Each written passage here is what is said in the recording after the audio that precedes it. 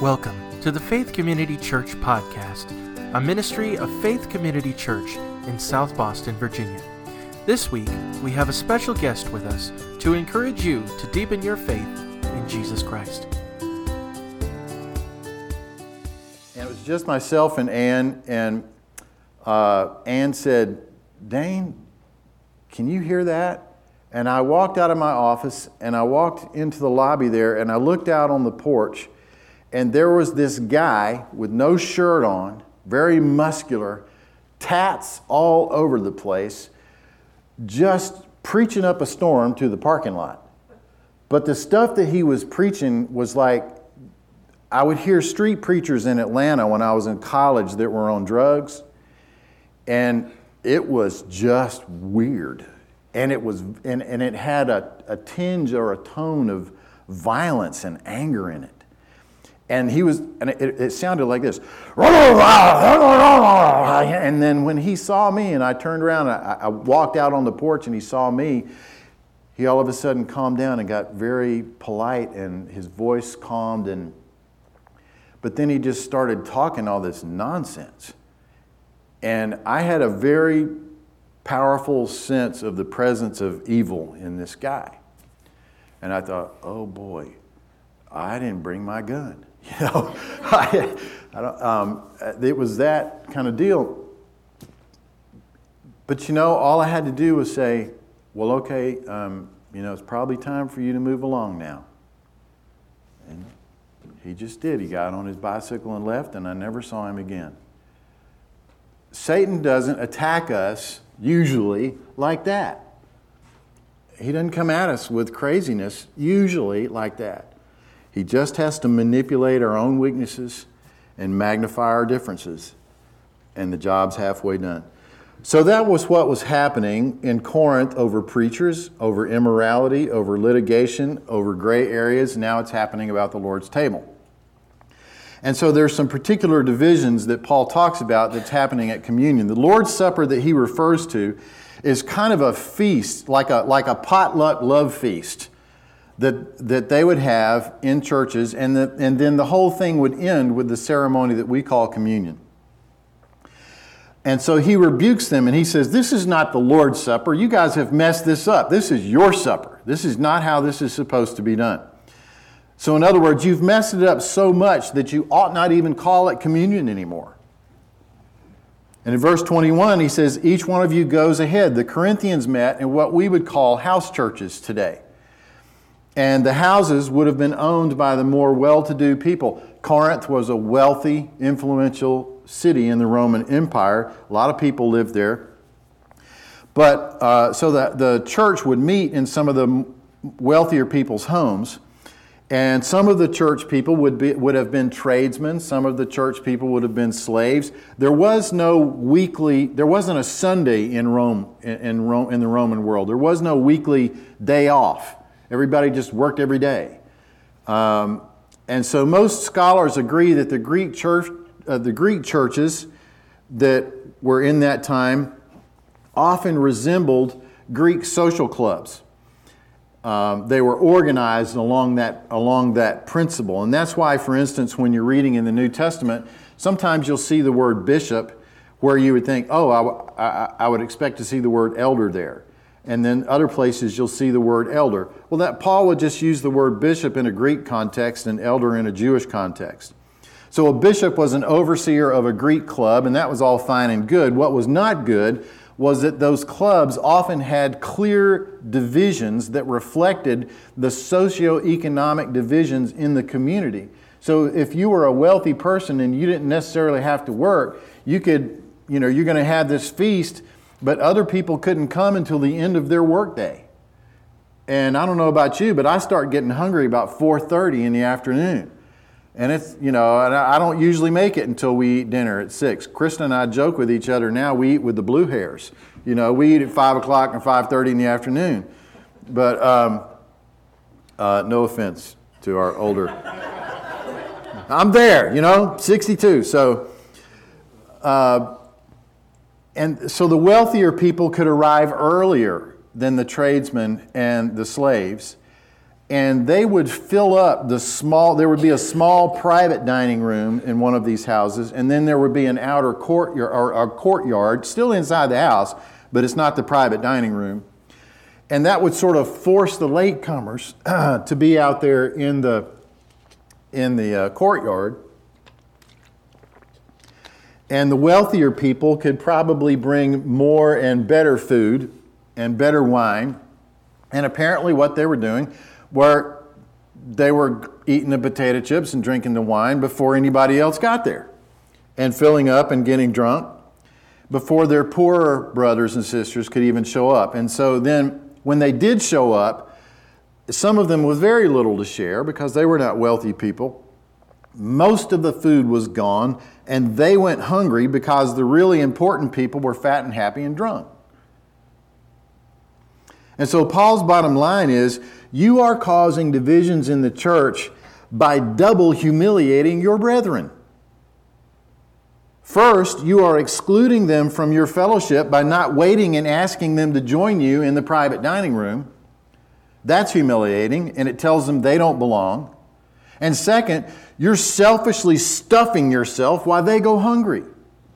And that's humiliating too, because it tells them they're not very important to you. So in verse 22, Paul says, and I'm supposed to approve of this? Are you kidding? Let me make two things clear. You have homes to eat and drink in. If you have an abundance and you don't want to share, stay home and eat there. But don't go to a church meeting and humiliate your brothers and sisters by being exclusive and selfish. When you do that, here's a key point. This was the hardest thing. It was the hardest thing to understand this part of 1 Corinthians 11 for the longest time. But here's a key point. When you do that, you are despising the church of God. You're doing more than being selfish. You're doing more than humiliating your poorer brothers and sisters. You are despising the very body of Christ by your actions. You are showing disregard for your brothers and sisters. You are being factious. That's the word divisions there. The Greek word actually literally translates factious, which I make divisions. I'm separating. You know, my group is cooler than your group. That's what a faction is. So what's he basing that on? Well, he's basing it on the Lord's table. This is kind of like the time the legendary football coach Vince Lombardi, when his team lost really badly, and he was so disgusted with them, when he started the next practice, he called them all in, he holds the football up, and he says, "Gentlemen, we're going back to basics. This is a football." You know, so that's what Paul is having to do with these guys. He's calling them in, and he's saying, we're going back to basics here, guys. I want you to understand what this supper is. It is a remembrance and it's a proclamation. This is verses 23 through 26. These are the ones that we're also familiar with. When we do communion, these are the ones we usually quote, 23 through 26.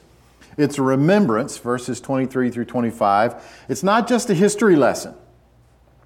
It's acting out and entering into the events. When I was in the 11th grade, one of my high school teachers, a history teacher, did a great thing for us. He had us read a historical novel called The Winds of War by Herman Wouk. Some of you may remember that. And I got into World War II history reading that book. I now have a whole collection of World War II books. I constantly go back there for entertainment, enjoyment. I was reading one on a beach trip recently. But I entered into the story because it's a well-documented and very accurate but fictional telling of one family's journey all through World War II, the Henry family. You enter into the story when you read it in a novelized way. Much more so than if you're just reading a history book that's recording facts for you. When the Jews celebrated Passover, they didn't just retell the story. They entered into the experience. They had very clear and specific things that they would do in a ritualized way in their homes. When we celebrate communion, we are participating in a vivid reenactment of the cross in these symbols. We don't just read about the bread or hear about the bread or look at the bread. We take the bread. We don't just read about the cup or look at the cup or kind of think about the cup. We drink the cup. We are entering into the act of the life and death and burial and resurrection of Jesus Christ. We lift it up. So old and young, rich and poor, male and female, slave and free, educated, uneducated, mentally ill, mentally strong, emotionally intuitive, and concrete rational, PhDs and post-hole diggers, each one of us enters into the moment of salvation when we participate in this bread and in this cup. When all of our sins were paid for, and we experience it again like it was new. One of the things that I did on my sabbatical year was I went and visited lots of churches, and one I really wanted to go to was an Anglican church over in Richmond that a Facebook friend belongs to. And, grew up Southern Baptist, never been an Anglican, but these guys at least have their doctrine right. They're not the ones that lost their doctrine, okay? We won't go there, but these are Anglicans. And one of the things that I appreciated about their service that was strange to me, strange in the sense that I didn't grow up doing it, it was they have such a singular focus on Christ. And part of it is because they have the liturgy and the bread and the cup every Sunday.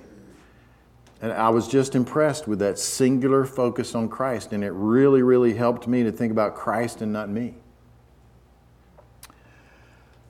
So I'm thinking about all of this, and I can hear Paul rebuking these guys, because when you're doing this, you're totally in the experience of the life, death, burial, and resurrection of Christ, and we're all doing it together, and it's all about Christ atoning for our sins and opening up the gates of heaven for us.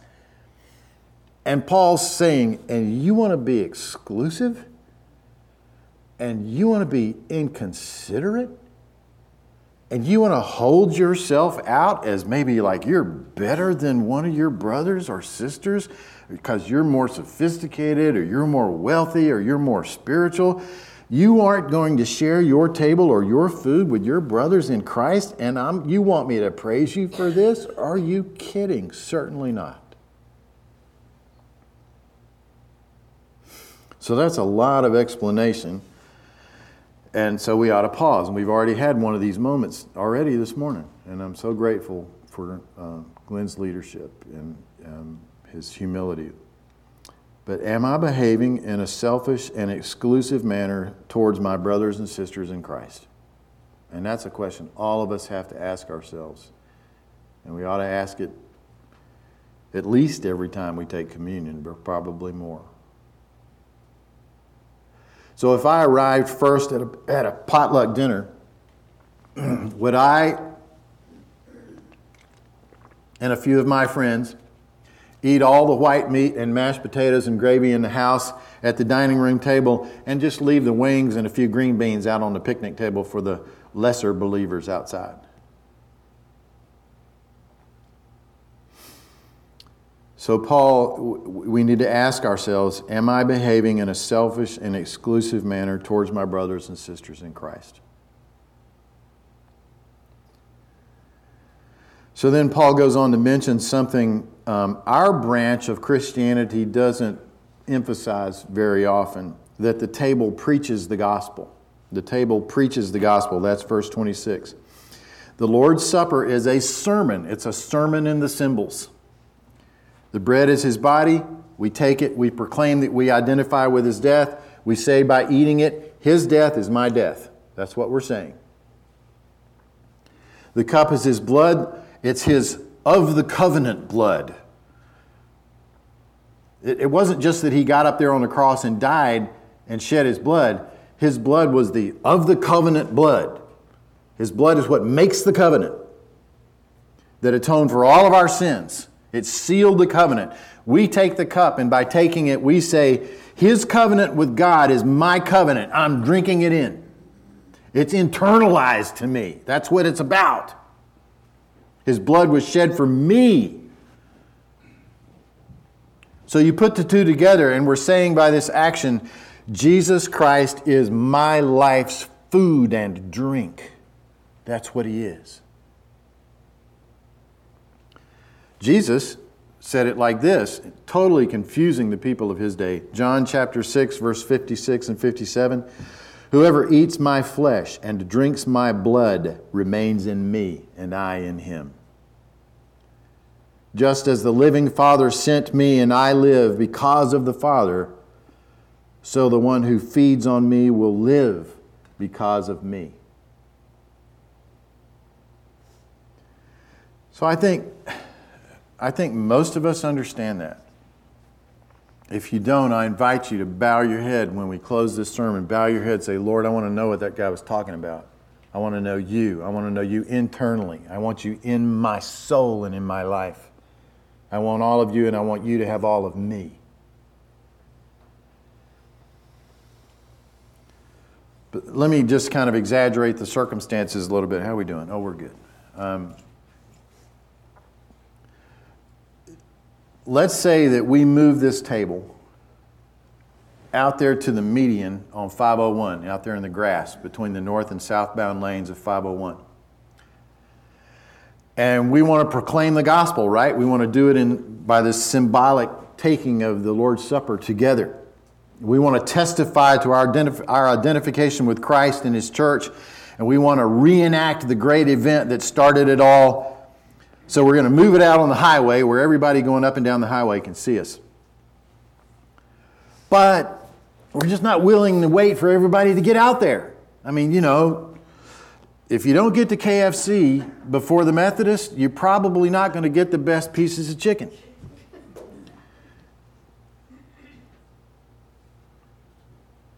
So we don't wait. We go ahead, we rush through, and some of our brothers and sisters are still trying to cross the street.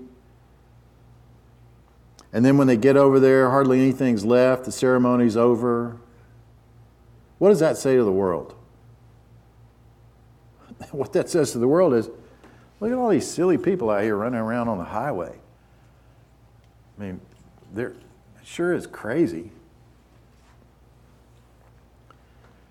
But what happens if we all get out there and we're all around the table and we all have our elements, and as the cars are going by, as one body, we take and eat and we bow our heads. As one body, we take and drink. That's a message in the symbols. And they might not know what it means, but they're sure going to be interested to find out.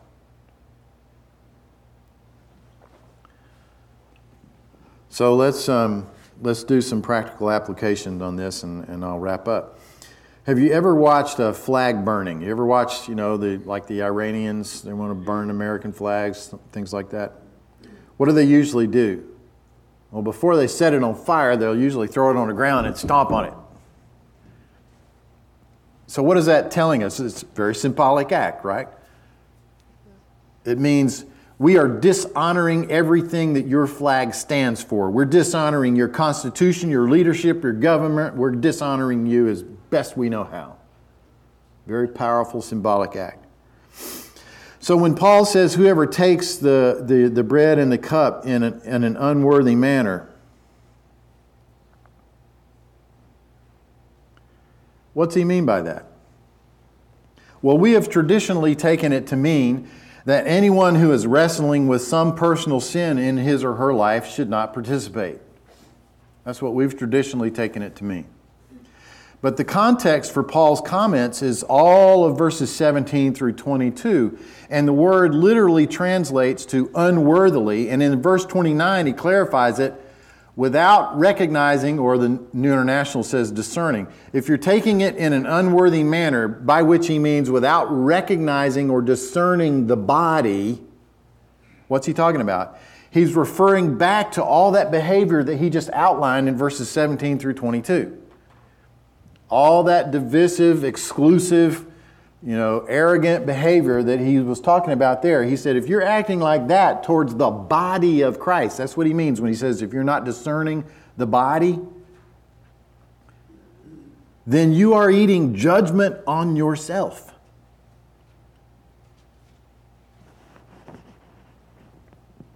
It means to take the meal with disregard for everything that it stands on, that it stands for. Disregard for Christ, disregard for the cross, disregard for His body and His blood. That's what it means. So to come into church with sins on your conscience which need to be confessed is to come into church like every other person in the room who ever walked in a church building. But to come into the Lord's table harboring selfish, inconsiderate, divisive attitudes or holding grudges against another member or in arrogance looking down on economically or even spiritually inferior members is to sin not only against Christ's spiritual body, the church, but against His physical body broken on the cross, and it is to sin against His blood which established the church. That's why Jesus said in Matthew 5:23-24 that Glenn quoted earlier, "Therefore, if you are offering your gift at the altar and there remember that your brother has something against you, leave your gift at the altar. Don't worship until you're reconciled. First, go and be reconciled to your brother, then come and offer your gift." In verses 28 and 29 says, "Therefore examine yourself." So let's examine ourselves. Number one, do you have a genuine faith in Christ? Have you taken the death of Christ for your sins and the life of Christ as your own?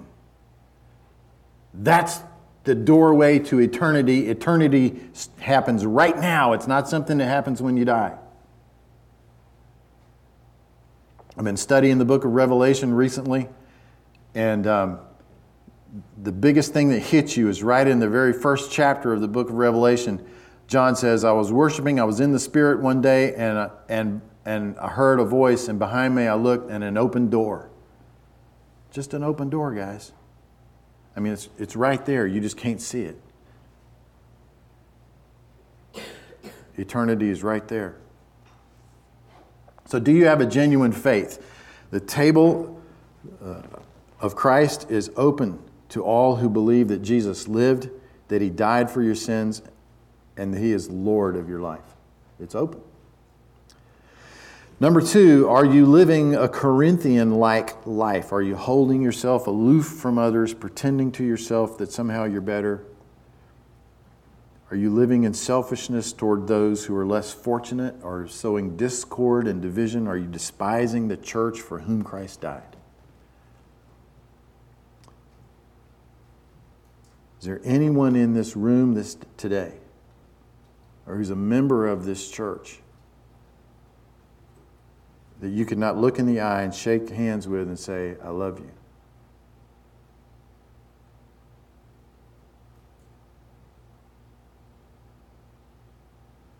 Number three, are you suffering from an affliction of body or mind that has no recognizable source and will not leave you alone? Could it be that it arises as God's discipline in your life to help you humble yourself and start to reconcile yourself with others in the body?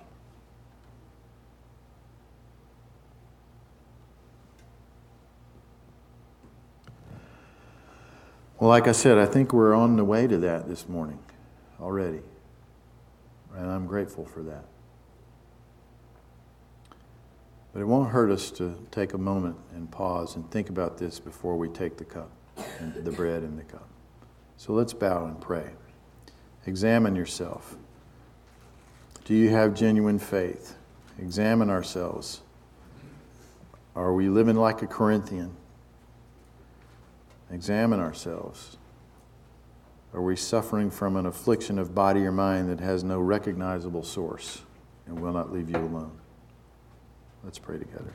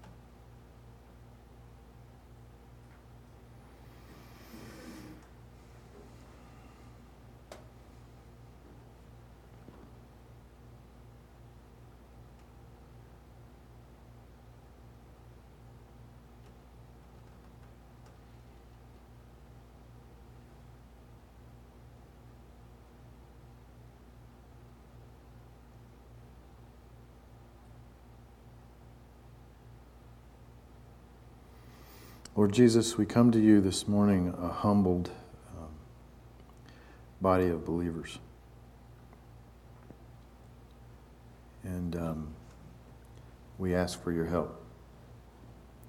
We ask for your help in our personal lives. We know how inadequate we are and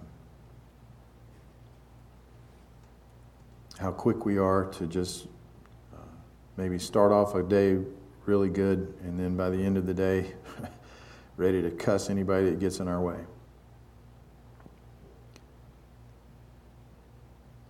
We confess our sins and our need, not just daily, but hour by hour for you.